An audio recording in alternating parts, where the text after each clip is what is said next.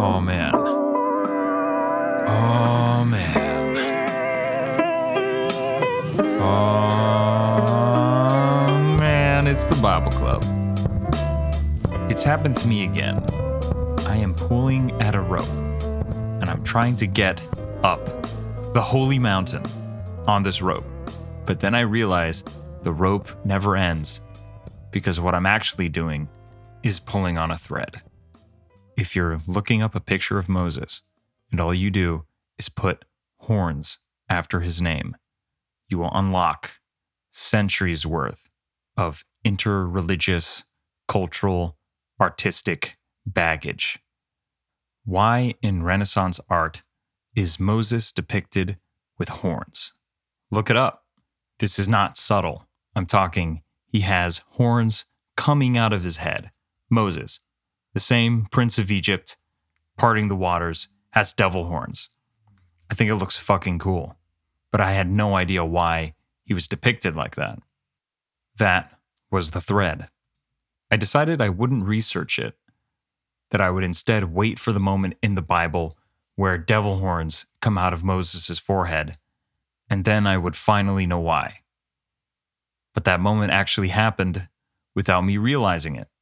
Exodus 34:29. And it came to pass, when Moses came down from Mount Sinai with the 2 tables of testimony in Moses' hand, when he came down from the mount, that Moses wist not that the skin of his face shone while he talked with him. 34:30. And when Aaron and all the children of Israel saw Moses, behold, the skin of his face shone, and they were afraid to come nigh him. It is here that I must warn you. If you listen any further, you're going to fall into the matrix, down the rabbit hole that has consumed my life for 2 weeks straight. This is the point of no return. 34:30 says, his face was radiant, and they were afraid to come near him. NIV. The people of Israel saw the radiance of Moses' face. New Living Translation. And behold, the skin of his face shone. English Standard Version. And King James. Behold, the skin of his face shone. And when Moses came down from the Mount Sinai, he held the 2 tablets of the testimony, and he knew not that his face was horned from the conversation of the Lord. And Aaron and the children of Israel, seeing the face of Moses horned, were afraid to come near.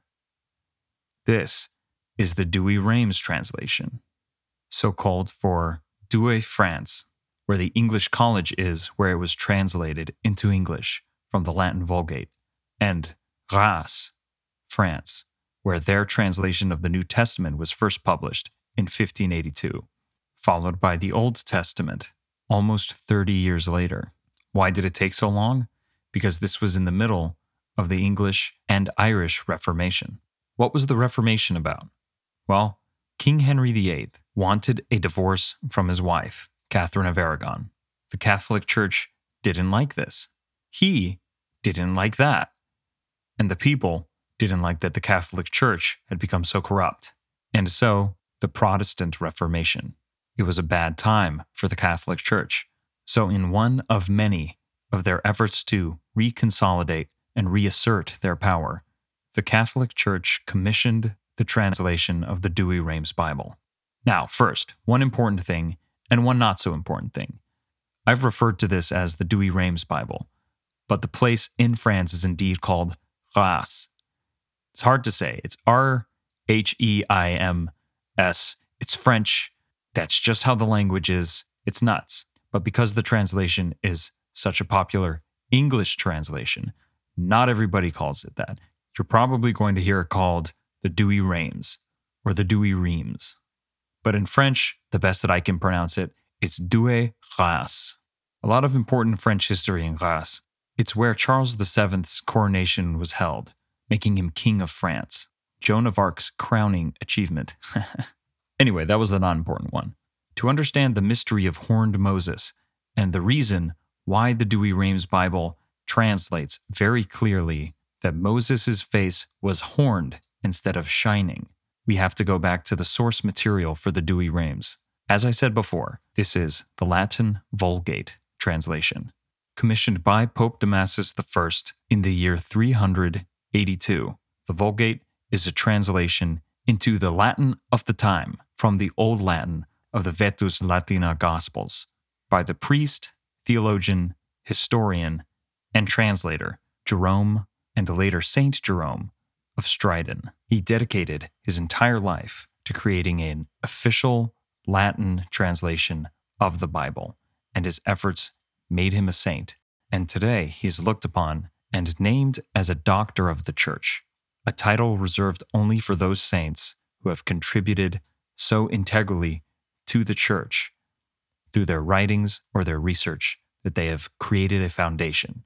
The Latin Vulgate is such a foundation. Even today, over 1,000 years later, some of those words that he translated exist as part of the new Vulgate used by the Catholic Church. Now, the Vulgate itself.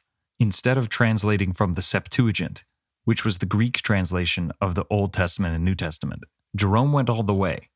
He learned Hebrew, studied it, and based his translation on the original Hebrew. Understandably, he ran into some problems.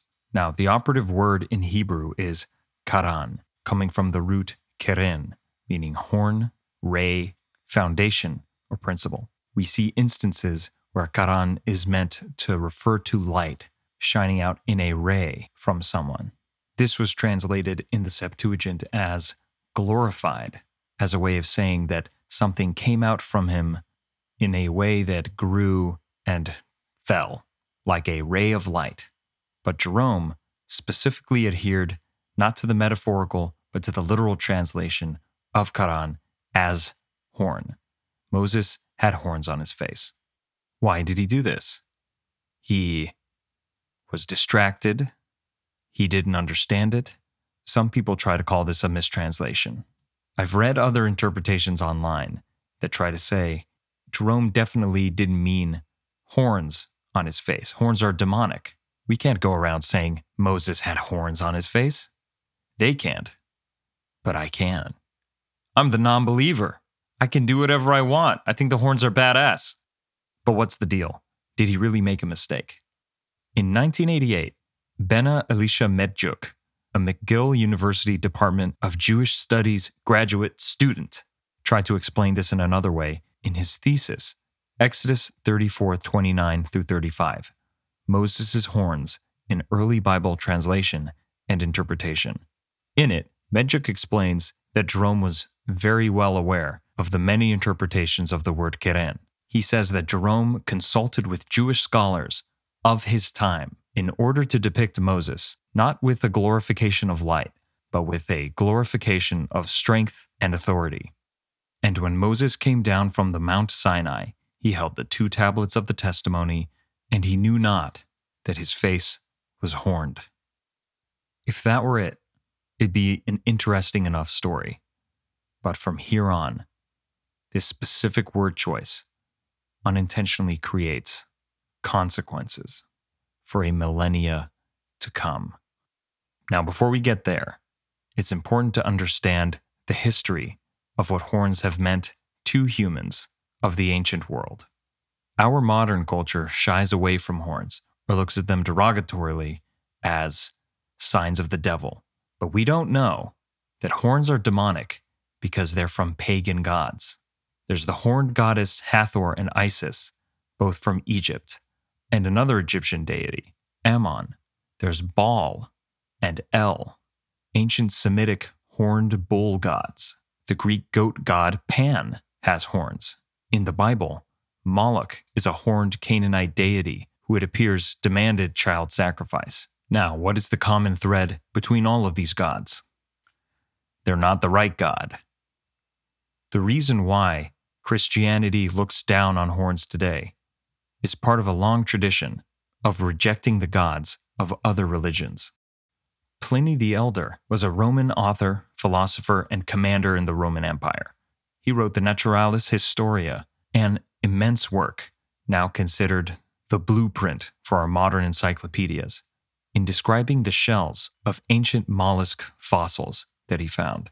Pliny referred to them as Ammonis cornua, the horns of Ammon, because of the Egyptian god Ammon, also known as Amun-Ra, a god typically depicted wearing the horns of rams. Now, hundreds of years before this, in the year 331 BC, Alexander the Great conquered Egypt and was told by an oracle in Siwa, Egypt, known in those times as the Oasis of Amun-Ra, that he, Alexander the Great, was the son of Ammon. Now, he also saw himself as the son of Zeus, so now Alexander called himself the son of Zeus Ammon, who is depicted as the regular Jupiter, but with the ram's horns of Ammon. Alexander went so far as to mint coins with an image of himself with the same ram's horns, declaring to his entire empire that he should only be known as the son of a god. The reply from Sparta is recorded, and it's hilarious. If Alexander wishes to be a god, let him be a god. As a side note, he is actually referred to as the two-horned in the Quran. Interesting. So, the ancient idea of horns were those of majesty, of power, but more importantly, divinity. With the rise of monotheism, we see that this tradition comes to be rejected. And then a new tradition springs up in its place. We don't see the use of horns to depict Moses in art until about the 1100s. But when this starts to catch on, it becomes a Renaissance motif to depict Moses, and due to a rising tide of anti-Semitism, Jews, not with light, but with horns. How did we get here? As dictated by Jewish law in the Mishnah Torah, compiled between 1170 and 1180 AD, a man's head should be covered during prayer, although there is some debate whether or not it should be covered at all times. This led to Jewish men in those times to wear a very recognizable horned skull cap, in German known as a Judenhut, or Jewish hat. Still, why the 1100s? I've read some reports that anti-Semitic fervor may have been affected by the Crusades, a time when anyone not of the Christian faith was a heathen. But attitudes towards the Jewish people during one of Christianity's first great surges of power was not only not positive, but forever tarnished by the blood of Jesus. Christianity was in. Judaism was out. The Turks and Saracens may not have shared their faith, but medieval Christendom saw Jews as directly responsible for the death of Jesus Christ.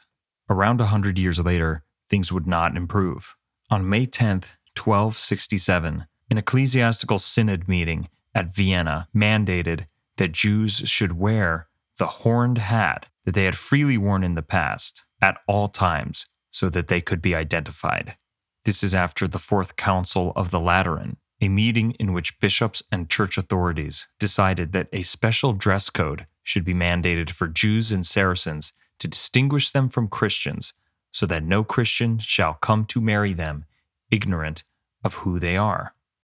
Sounds a little paranoid to me. Due to these mandates, the idea of how Jews would be depicted in medieval art would change dramatically. Jews were expected to wear signifying clothing. The most common way they would enforce this would be with a yellow ring or circle of cloth, known in Latin as a signum, which was sewn onto the clothing of men, women, and children. It's exactly as bad as it sounds. In her book, The Horned Moses in Medieval Art and Thought, Ruth Mellenkoff signifies St. Jerome's supposed mistranslation, placing horns on Moses' head to be instrumental in how Jews came to be depicted physically as being in league with the devil. Again, how did we get here? Well, it may have been a part of how this all started. We talked about St. Jerome's decision to use the literal translation of the word karan to mean horned in a well-researched and very convincing article called The Anti-Semitic Origin of Michelangelo's Horned Moses by Stephen Bertman, published by Purdue Press in 2009. Bertman argues that Jerome, and everyone who followed after, took advantage of the horned translation to cast Jews in a negative or even demonic light. As an extension of the charge that they were Christ killers, Jews were accused of ritual murder, that they reenacted the crucifixion of Jesus by kidnapping and slaughtering innocent children, and then drained their blood so that it could be baked into matzot or drunk as Passover wine. The demonization of Moses in particular, and the Jews in general, was amplified during the Middle Ages by the frequent depiction of horned demons on places of Christian worship. Arguably the most shocking image of Satan is in Copo di Marcovaldo's 13th century illustration of the Last Judgment on the mosaic ceiling of the baptistry in Florence. He later goes on to say that Michelangelo probably based his statue of Moses on this painting. Wild accusation. More on that later. Here's what he has to say about Jerome. By depicting Moses with horns, St. Jerome was endowing Moses with features that Christians would recognize as the attributes of a monstrous, even satanic figure. This would be true because to believing Christians, the narrative content of the Old Testament was viewed through the theological lens of the New. In Revelation 12, there is a multi-headed, fiery red dragon with 10 horns that persecutes a pregnant woman who eventually gives birth to a male child, Jesus. Revelation 13 depicts 2 wild animals, one with 10 horns that emerges from the sea, and another with 2 horns that comes out of the earth. Had Jerome followed the Septuagint version instead, and described Moses' face as glorified, on the other hand, he would in one stroke have likened Moses to Jesus. Christian readers would have recalled the episode in the Gospels, Matthew 17:2, in which Jesus' disciples saw their leader on a mountain where he was transfigured and his face shone like the sun. By having implied such a comparison through this alternate translation, Jerome would have undermined his theological position, elevating rather than diminishing the stature of Moses and of Judaism in the eyes of Christian readers. Now, all of this makes sense, but it doesn't mean that St. Jerome hated Jews.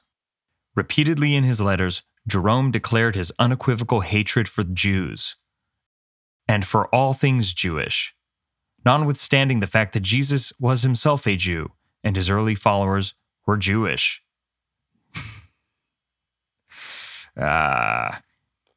Noting their rejection of the Messiah and their treacherous complicity in Jesus' execution, he shouts in letter 127, "Jew, behold the hands you nailed to the cross." The true etymology of Jews, he satirically observes, is Judas.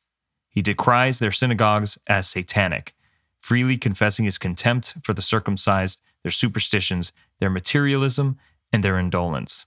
Their conscience, he charges, is stained red with Christ's blood. Their spiritual guide Moses, who signifies the law, is depicted as a sinner who did not deserve to enter the promised land and was saved not because of any inherent virtue of his own, but only through God's mercy. Indeed, Jerome's arduous study of Hebrew, disparaged by him as, quote, a harsh and guttural language, was initially undertaken not out of any respect for its spiritual tradition, but as a last resort, he reports, to take his mind off his own carnal desires. Gotta translate, not masturbate. We now continue forward to the Renaissance, or as mentioned in Bertman's paper, a Renaissance of hate. By the 15th and 16th centuries, the visual demonization of Moses and the Jews began to penetrate the art of Italy. This influence coincided with government-sponsored and church-sanctioned acts of repression against Italian Jews and was consistent with the teachings of church fathers like Jerome and John Chrysostom. Here he makes the obvious comparison of the signum, which the Jewish people were forced to wear, as being the equivalent of the biblical mark of Cain and the archetype of the compulsory yellow badge that was later worn by the Jews of Nazi Germany. The signa that Michelangelo saw worn by Jews on the streets of Florence and Rome were in fact duplicated in the Mallarmé Bible, the illustrated Italian edition of Jerome's Vulgate that Michelangelo consulted in choosing the subject matter for his frescoes. In other words, the modern oppression of Jews happening at that time was being reflected backwards as Jews in the book were also portrayed with the modern signum that they were forced to wear. Terrifying. This is how history can sometimes be written. A thing can continue for so long that nobody knows where the original idea came from. Take, for instance, the appearance of the devil. Horns on his head, hoofed feet, red all over. Sound about right? I've already pointed out that horns were not originally signs of demonhood, but divinity and power. Well, here's another made-up bit. The fact that the devil is red. Yup, that's not an ancient idea. His body is. Hooved feet with horns? We said it before, that's Pan. A very old connection. But the color red, very new. In the book A History of Opera, Milestones, and Metamorphoses, Burton Fisher writes, Marcel Genet sang Faust's Mephistopheles over 1,000 times, providing the stereotyped image of opera characters as devils in red tights. Red is a striking color. It's the color of blood. It reminds us of the heat of fire, and it's entirely of our own invention. Yeah, I didn't know I was going to red pill you on the devil when I started this, but I told you we were going into the Matrix. Satan as a red goat guy, made up. But I mean, obviously. So in this way, throughout time, misconceptions about the Jewish people have led not only to their oppression, but demonization. According to Bertman, Michelangelo was not trying to portray Moses as divine or powerful. Apparently, it's likely that he was playing a joke. From Bertman's article, if Moses' features, the beetling brow, the deep-set eyes, the prominent nose and downturned lips, the fearsome glare, and the beard show, then Michelangelo also meant his Moses to resemble the bearded Julius II, the only pope to have worn a beard in over 1,000 years. This satanic and Judaizing caricature would have constituted a final mocking act of revenge by an artist who had for so long chafed under the Pope's willfulness. Rather than representing an innocent mistake, as many have claimed, the horns of Michelangelo's Moses actually symbolize and serve to perpetuate a legacy of anti-Semitism that stretched from antiquity to the Renaissance. We're at an interesting point here. What started as a simple exploration into an artistic quirk in the way Moses is depicted has now brought up a culture of anti-Semitism, a time period when Jewish oppression was the norm. Fittingly, one of Bertman's final nails in this coffin is the comparison of Michelangelo's famous statue of Moses to Corpo di Marcovaldo's 13th century illustration of Satan in The Last Judgment. At first glance, it's easy to be convinced. Both figures are depicted as seated. Their mantles are over their legs apart. Moses' beard flows down in the same way that a human torso sticking out of Satan's mouth hangs over his chin.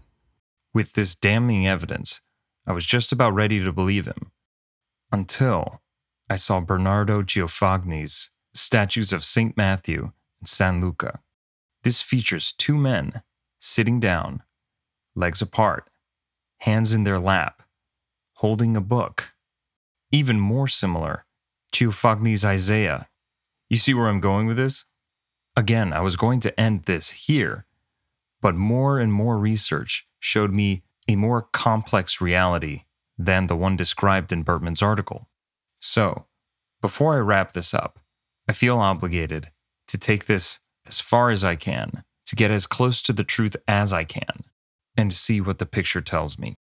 I was helped in no small way by Malcolm Macmillan and Peter J. Swale's Observations from the Refuse Heap, Freud, Michelangelo's Moses, and Psychoanalysis, published in American Imago in the spring of 2003. They point to not only Giovanni's statues, but Donatello's Saint John the Evangelist as well. Quoting from the article, it certainly has the reputation of being an influence on Michelangelo, and the figure does hold a book, or more correctly, has the left wrist resting on the upper surface of a book on its knee, over which the hand and fingers are curled downward. Although it may seem to us to lack the vitality of Michelangelo's Moses, Gracia said that its curvilinear drapery emphasized, quote, the restless spiritual nature of the apostle, directly expressed by the intensity of his gaze and by his hands. The whole figure represents a noble and natural truth that has rightly led some critics to see it as a predecessor of Michelangelo's creations. Earlier in the article, Swales and Macmillan acknowledge, quote, we have no record of what Michelangelo wrote or told anyone about what he had intended Moses to represent. The few opinions provided by his contemporaries or near contemporaries, Giorgio Vasari, Ascanio Condivi, and Giovanni Paolo Lomazzo, slight though they are therefore doubly important. So, acknowledging the culture of anti-Semitism that we described in Renaissance Italy, what were contemporary opinions on Michelangelo's work? From Vasari, seated in an attitude of great dignity, Moses rests one arm on the tables he is grasping. The face of Moses is strikingly handsome, like that of a truly holy and awe-inspiring prince. It cries out for the veil to cover his face, so resplendent and dazzling does it appear. So perfectly in marble has Michelangelo expressed the divinity with which God had endowed that holy countenance. Moses today, more than ever, can truly be called the friend of God. He has prepared his body for the resurrection through the hand of Michelangelo. That's high praise, but this next quote provides an even deeper look. Well may the Jews continue to go there, as they do every Sabbath, both men and women, like flocks of starlings, to visit and adore it, since it is not human, but something divine they will be adoring. Well may the Jews continue to go there. What does this say about the opinions of Jewish people at the time? Again, the answer is slightly more complex. In her article, Vested Interest, Redressing Jews on Michelangelo's Sistine Ceiling, Barbara Witch describes the position of Jews living in the Holy Roman Empire in the 1400s. Unlike Muslims who were viewed as the infidel, Jews occupied a special position in Christian theology.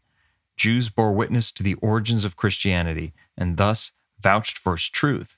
Moreover, the final conversion of the Jews prefaced the second coming of Christ and the end of time. As Paul had written in Romans 9:27, quoting Isaiah 10:12, "The remnant shall be saved." Pope Innocent III's edict in favor of the Jews of 1199 explained, "Although the Jewish perfidy is to be condemned in every way, nevertheless, thou shalt not destroy the Jews completely." That's nice. It's a real progressive stance. In accordance with the clemency that Christian piety imposes, we offer them the shield of our protection. This vacillation between repression and protection was reflected in civic legislation as well. However, complex daily interactions between Christians and Jews, from shared occupations such as the cloth trade to personal friendships, often defied the laws, which were only enforced intermittently and reflected the ambiguous position of Jews in Christian society. Michelangelo would have found a very different situation in Rome. The Roman Jewish community was free from expulsions and massacres, unlike so many Jewish communities in Europe, especially in the Holy Roman Empire. Cyclical accusations of host desecration, poisoning of wells, sorcery, and ritual murder were also virtually unknown in the city. The Roman Jews had developed a special relationship with the Pope, becoming known colloquially as the Pope's Jews. For the most part, they fared well under a general policy of protection, and to a certain degree remained autonomous within the city. Their leaders served as intermediaries for the other Jewish communities, and they drew closer to the papal court as financiers and physicians. Humanists studied Hebrew texts with renowned Jewish scholars. By 1471, at least 6 synagogues existed, representing different national constituencies. During Michelangelo's lifetime, they were collapsed into one central synagogue, soon after the ghetto was officially established in 1555. The more I read about this, the persecution of the Jews seems to stem from not only racism, but societal convenience or religious convenience. Hatred against Jews because they believe something different. Hatred against Jews because it's convenient for the society at large. Jews had an important place in Italian culture, along with having a culture of their own, which, at least by some, was respected. I was interested to see another side to St. Jerome's disapproval of Jews in James Barr's paper, St. Jerome's Appreciation of Hebrew. It was strange, he found, that by the Hebrew idiom Ishmael could be called a child, when chronological calculations showed that he must have been 18. But, he goes on, we should not be surprised that a barbarous language has its idioms, for even at the present day in Rome, all sons are called infantes. Jerome, then, did not merely translate Hebrew mechanically, but sometimes found in it a catalyst to his literary and interpretive imagination. Many words, he goes on, had been left in transliteration in the past, either because they were hard to translate, or because of the poverty of both Greek and Latin languages in comparison with Hebrew. Jerome had passed beyond a mere contempt for a barbarous tongue and began to appreciate its richness. Back to Michelangelo. In a letter from his friend Leonardo Celaio, Leonardo says, I beg you not to forget us, we who are worse than the Jews. Barbara Wish comments, these statements were made in ordinary parlance, part of a vocabulary of intolerance, of which we have become so conscious. I think this is my overall problem with Stephen Bertman's assertion that Michelangelo's Horned Moses is a work of anti-Semitism. Michelangelo's Horned Moses is a work of art, crafted in the midst of a culture of anti-Semitism. To say otherwise simplifies the Jewish experience and dilutes historical reality. The relations between Gentiles and Jews in Renaissance Italy have a curious amount of cross-contamination that complicates the relationship beyond a simple oppressor and oppressed narrative. Barbara Wish acknowledges that in the art of the Sistine Chapel, the story of salvation was continually recreated as a glorious cosmic drama that indicted the Jews anew, while also saying, nonetheless, the broad scheme of Christian salvational history assured respectability to Judaism of the past. Operative word, past. To those personages who received God's Old Testament and who parented and nurtured Jesus. It guaranteed the same worthiness to the Jews of the future, whose conversion would signal the second coming of Christ. These twin roles, a past covenant and an eschatological future, contributed to the survival of the Jewish minority in a Christian world. This curious paradox is no better displayed than in what Macmillan and Swales believe to be the true intention of Michelangelo in crafting his statue of Moses. In order to get a better picture, I've read many different articles by many different authors with many different interpretations. But there's one thing that Macmillan and Swales acknowledge that I haven't seen anywhere else, namely, the moment that is being depicted in Michelangelo's Moses. The common belief seems to be that Moses has been startled by a sound, turns, looks to his left, and with a face full of fear and anger, beholds the Israelites worshipping the golden calf. There's one problem with this. The Moses Michelangelo depicts has horns. They are a token of Moses having seen the glory of God, which only occurs after the first tables are shattered. There is a second huge clue to this in the tables under Moses' right arm. They are blank. Moses has brought up new tablets to be written on by God. From the article, while we grant the possibility that Michelangelo may have adopted horns simply because it was becoming a convention to do so by the early 1500s, his representation seems to us more consistent with a specific artistic convention, one known to him, that did not stray from biblical narrative. We therefore go further than Bremer to argue that Michelangelo's Moses acquires its horns at the very instant the Lord showed he was going to choose Moses and his people, renew the covenant, and personally lead them to the promised land. As described in the Bible, God allows Moses not to see his face because none can see his face and live, but he allows him to see his backside as he passes. This makes everything make sense. I am not an art historian, but I can't think of a better or more simpler way to describe what we see in Michelangelo's Moses. Moses, looking left, an expression of awe, wonder, fear. His left foot arched with the heel off the ground, moving sympathetically as he watches the Lord pass before him. And lastly, the horns. Because this was decorating the tomb of the Pope, wouldn't it make more sense, instead of depicting a moment of judgment, fear, and anger, instead for Michelangelo to depict Moses at the moment when he was closest to God than any human had been before? We also can't forget that this was meant to be one of about 40 statues, but the project was never funded. Another piece of information: the statue next to Moses was going to be St. Paul. From Macmillan and Swales.